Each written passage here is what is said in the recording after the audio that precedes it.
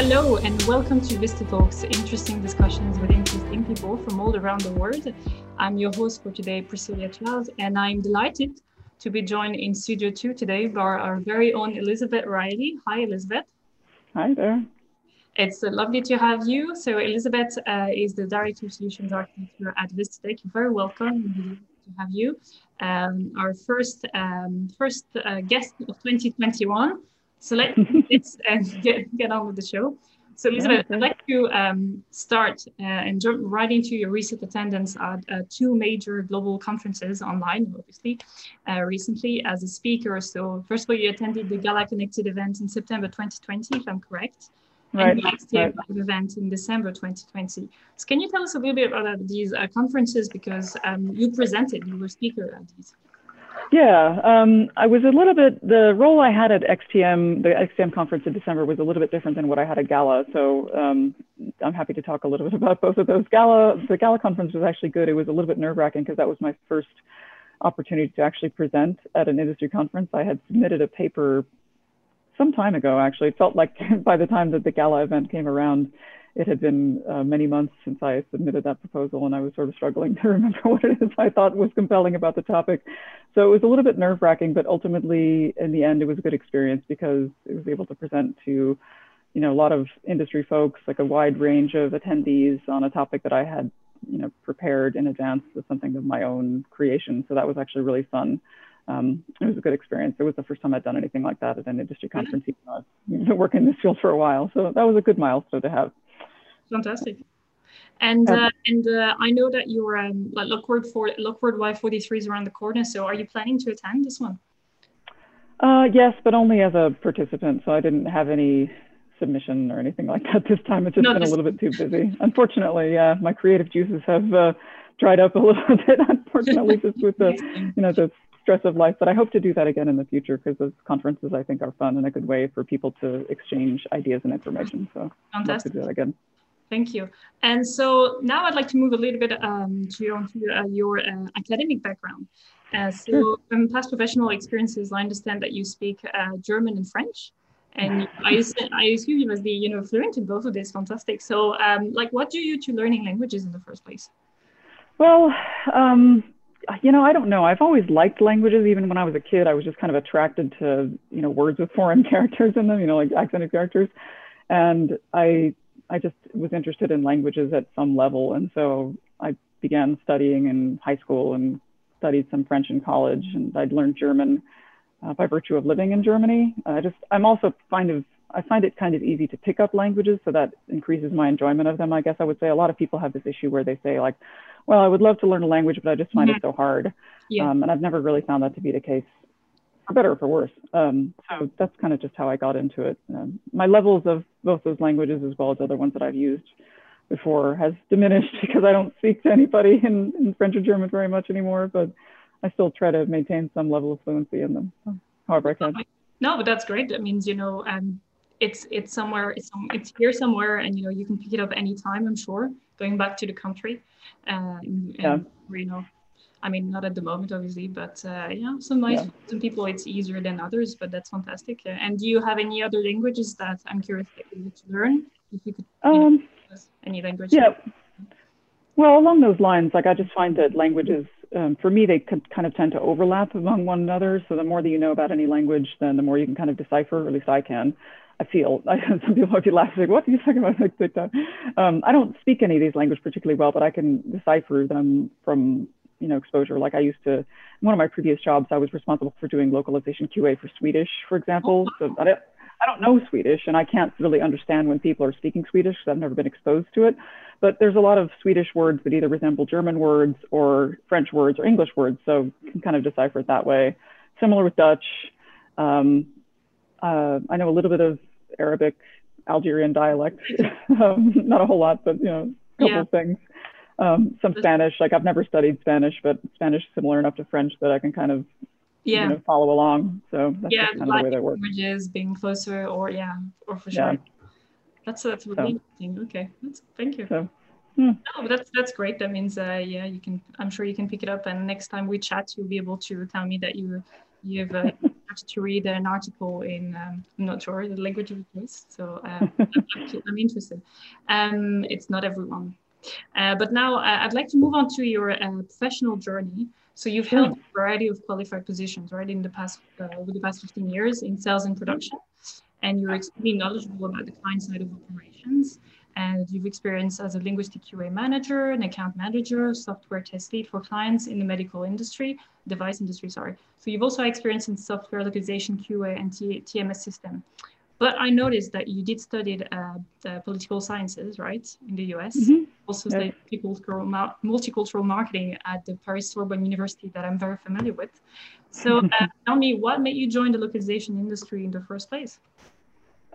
Well, it was really just to try to find an opportunity to allow me to use languages. After I finished college, I went on a study abroad, or like a work abroad program. I went to France and worked for a few months in a marketing agency. And I had been struggling to find a way to integrate languages into my career. And after I went to France, I went to Germany, and I didn't know very much German, but I was still interested in hopefully using those languages. And after having done that, I found that there was an opportunity in a translation company where I first started, who was looking for a linguistic QA manager who actually needed to be a native speaker of English, but also with some level of fluency in some other language. So that was kind of how it happened. It was just really this desire to be able to use language skill in some way professionally, and that's kind of how I got into it. And what made you move on to then join a medical device industry? This is because, was it you wanted a particular position in localization, or was this the sector that attracted you? No, it was actually that the company I started with, so my very first job, well, I had a job that was prior to that, but it was not a full-time like sort of career thing. So I don't consider that my first job. My first job in localization was with this company that was specialized in medical device and pharmaceutical companies. So all of our clients were in that realm, and as a result, you just became specialized with that. So the opportunities just kind of came about as a result of that. I happened to move to Denver for personal reasons, and there was a gentleman I worked with in the Denver office of our larger company who was doing a lot of medical device software testing. And we happened to work together because I was working for the medical device arm of the company as a QA manager, and there was just a synergy there. So it was kind of a nice way to, kind of get some more experience. Yeah. So, but it's always been good. I've always enjoyed working with medical device companies because, they tend to do things that are technologically innovative, but also in the interest of helping people either improve their health or save lives generally. So that's always nice. Quite essential. Okay, thank you very much. Yeah. And now I'd like to move on to your current role at Vistatech. You are at Vistatech, and you've joined the organization in September 2019, if I'm correct. And you help support the company-wide sales division. You assist Vistatech to work closely with clients and partners globally, of course. So I'm quite curious, in an interview you said that there's so much that encompasses the solutions architect role that you took on, and you'll be faced with a variety of challenges. I understand this is what you said when you joined us, which keeps you motivated. And because you've always enjoyed helping solve common and complex problems in the localization industry with your experience. So tell me a bit about your role for our audience who wouldn't be familiar with a director of solutions architecture role. What do you like most about it and about Vistatech, and what do you think it's essential to an organization that's looking to go global? Sure. Well, just to start with the part about the role itself and what I like about it, that quote that you gave is actually very true. I've always really enjoyed trying to help solve problems of localization because my job or my career, I guess, the jobs that I've had over the course of my career have always involved some element of, client-facing work. And as a result of that, I've seen that localization can actually be very difficult for them. Whereas to us on the inside, there's often very obvious and simple solutions that they can implement. So I found that very interesting. And also I just really like helping them navigate their way through it. Because, if you're not a language person, it can be very complicated and frustrating to have to deal with that stuff. So that's always been a draw for me. And so in my role here at Vistatech, one of the things that I do as part of the sales team as a solutions architect is to try to help craft solutions to customer or prospect problems, right? So they come to us wanting to either change vendors or to have us present some kind of idea on how to solve a particular localization problem or help them launch some new initiative that's related to localization or multilingual content. And I find that interesting and challenging to try to work with them and use my knowledge of industry practices and tools and that sort of thing, but also with VistaTech processes and strengths to help them create something that will work for them and also is viable for us as a company. So that's one of the things I really enjoy about this job. Plus the people in the sales team, I really like them. It's a small team, but it's also very dynamic. There's lots of different personalities, but I think that people work well together. So it's fun to be part of that. To answer finally your question about what it takes, I think what it takes to go global, that's a broad question with an array of possible answers. And so I don't want to say that it takes a lot to go global, because it doesn't need to take a lot to go global. I think to simplify this and provide an answer that is somewhat meaningful, I think that all it really takes to go global is the initiative and the willingness to do so. And then after that, you can sort of figure everything out based upon what sort of obstacles may lie in the path of your trajectory towards that. But really all it takes at the outset is just this willingness to do it and a desire to really, reach other markets and recognize that there's just a whole wide world out there of people that you can reach with whatever you're doing. 100%, yes, thank you very much. And it's not easy for everyone really to broaden to reach a different market, whether it is in the same continent or at the other end of the world. So now we speak of how VistaTech helps customers going global. Why do you think it is important for organizations and brands to focus on global content solutions and not simply just localization or translation? Because you could argue that, if you want to localize, you're adapting to another locale. But so what would be the difference? How would you? I think it's really critical because localization goes just beyond creating, releasing something, either a product or a service in another language. There's a cultural element that needs to be considered. So when we talk about multilingual content solutions, that's a bit more involved and also more encompassing than just saying, well, yeah, you want to sell your application to Italian customers, let's just translate it into Italian. There are cultural factors that come into play. And so multilingual content solutions to me implies a more holistic approach and an encompassing strategy that addresses more aspects than simply language. So I find that that's actually very important. And I think we're doing that pretty well because, VistaTech operating on a very programmatic level with many of our customers, we're able to look at different aspects of their work. It's not transactional. There's nothing to say that that's an incorrect way of approaching it. Many customers are simply not at the level where they have need for a programmatic approach. They just have small bits of stuff to get translated. So they're just not that very far along on their journey. But the whole multilingual content solutions is a way, I think, of addressing these different aspects of creating content that is ready to be consumed by consumers, customers or whichever end users in another language, but is also that is culturally representative and meaningful for them beyond just language. Thank you. Yes, I suppose you can't sell to your customer, I don't know, in South America, just like you would sell in Eastern Europe, for instance.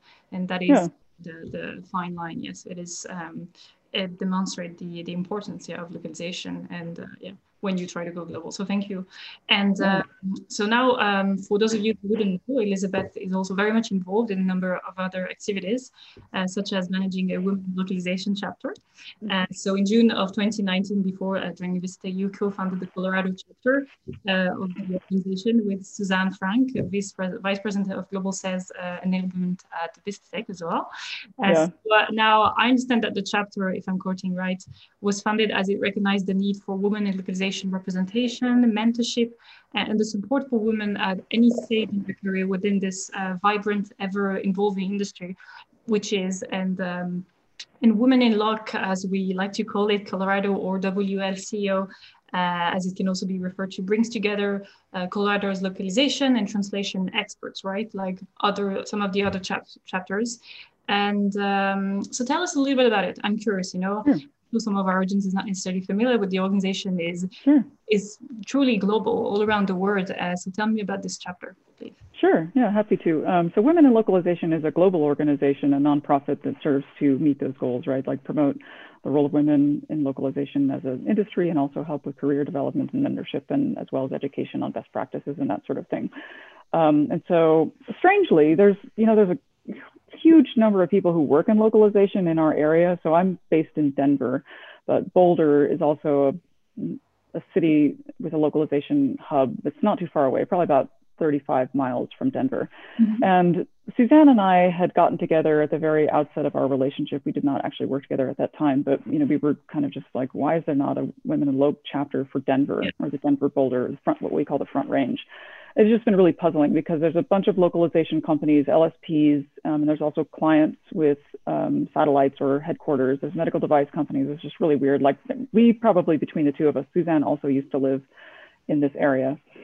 We probably knew 100 people among ourselves who were working in localization and would be potential members. So it was just kind of baffling to us that this didn't already exist. It was like, how could this be possible? So we worked together with the Women in Localization board members who give guidance to new chapters on what requirements need to be fulfilled in order to create a new chapter and sort of things like that.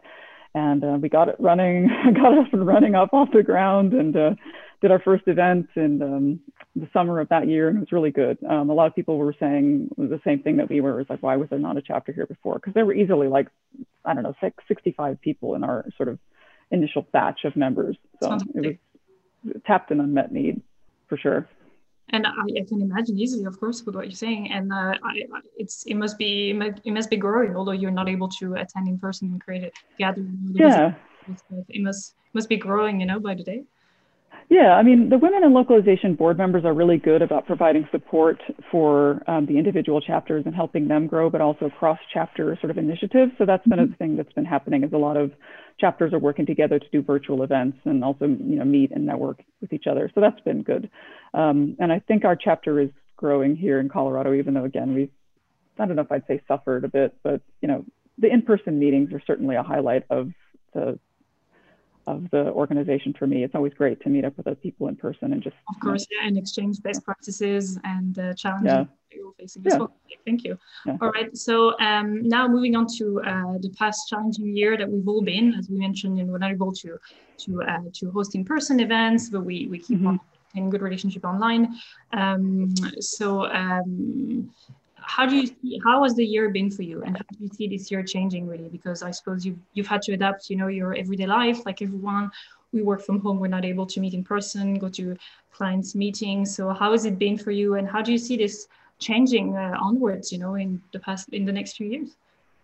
Yeah, I mean, the past year has definitely been challenging. I can say with certainty that I'm very fortunate to have been working for a company like VistaTech that allows people to work remotely without any type of disruption in what we're doing. I mean, I worked remotely beforehand, but there wasn't really no disruption in our activities, knowing that we have production hubs elsewhere, that are not from home. And also, just on a personal level, I've been fortunate that I didn't have any major nefarious effects from the situation. So I'm really, thankful to express all of that. But, there are still challenges. A big part of our job as solutions architects is supporting the sales team. And often that involves customer visits or meeting in person with prospects to really get to know them and find out what their challenges are and just talk to them. And of course, with the limitations on travel and movement, that certainly doesn't happen any longer. I mean, we have Zoom meetings and that sort of thing, but there's an element of personal interaction that is missing.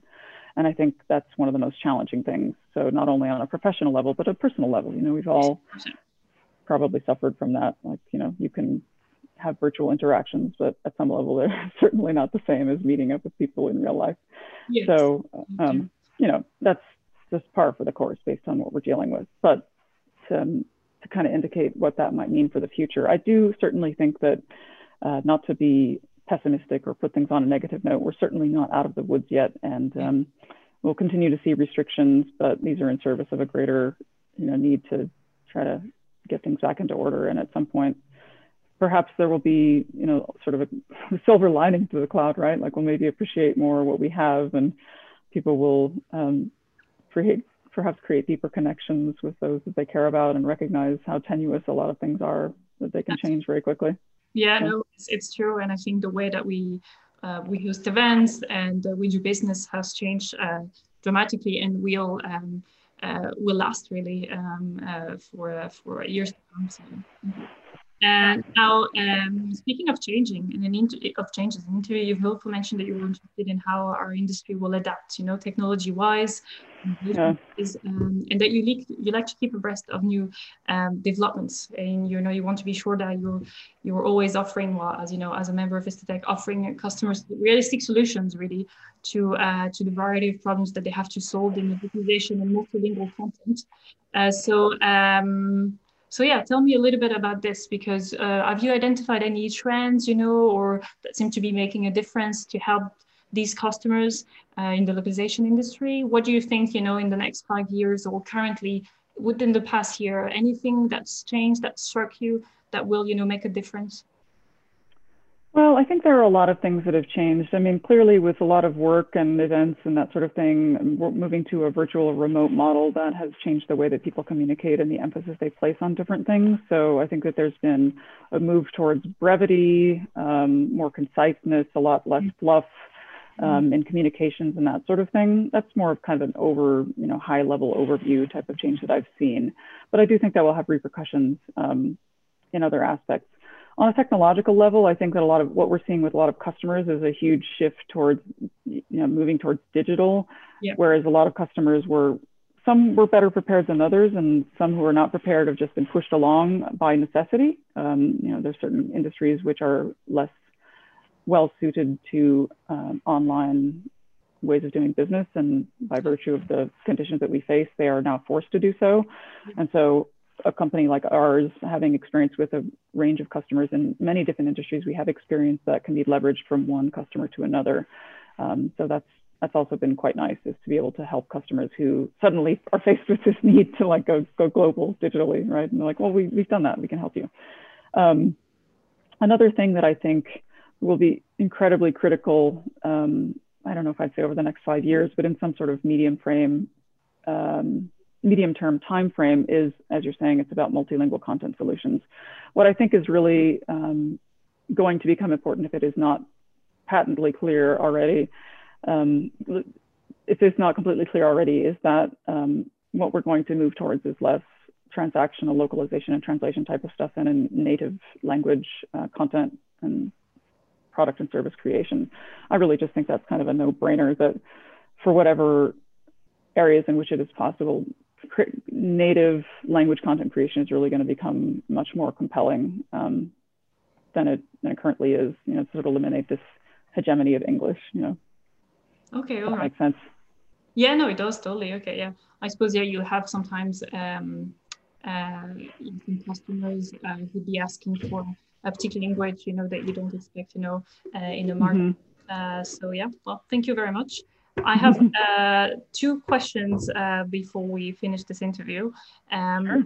What's on the horizon for 2021 for Elizabeth O'Reilly? Anything in particular, personally or professionally? Any other activities that our audience should know? Or No, that's a good question. I wish I knew, right? I actually don't know. The situation that we've been faced with the last year or so has kind of made me really cast all my plans into the air. I don't really have a clear sense of what is on the agenda for me. I haven't made any type of resolutions or set any goals, just because things seem, like I said a minute ago, things seem very tenuous. It's really hard to know what will transpire from one week to the next. So I have aspirations and desires for how I'd like things to go, but I'm not banking on anything necessarily, because I just have seen how quickly things can change, and ultimately that we lack as much control as we really think we do over our lives. So I think it's important to be flexible. That said, I'd love to get back to in-person meetings, both personally and professionally. That's something I've greatly, greatly missed, and I hope that comes back sooner than later this year. I imagine that might be the case for you as well, for many people. And also, definitely, yeah, really, really hope so. But I think you're right in saying that we are not there yet, and we need a little more time, and that meeting in larger groups might take a bit more time. I think, yes, that's very accurate. I feel, I think makes sense. And let's just hope, medicine and vaccines are on the way, and miracles.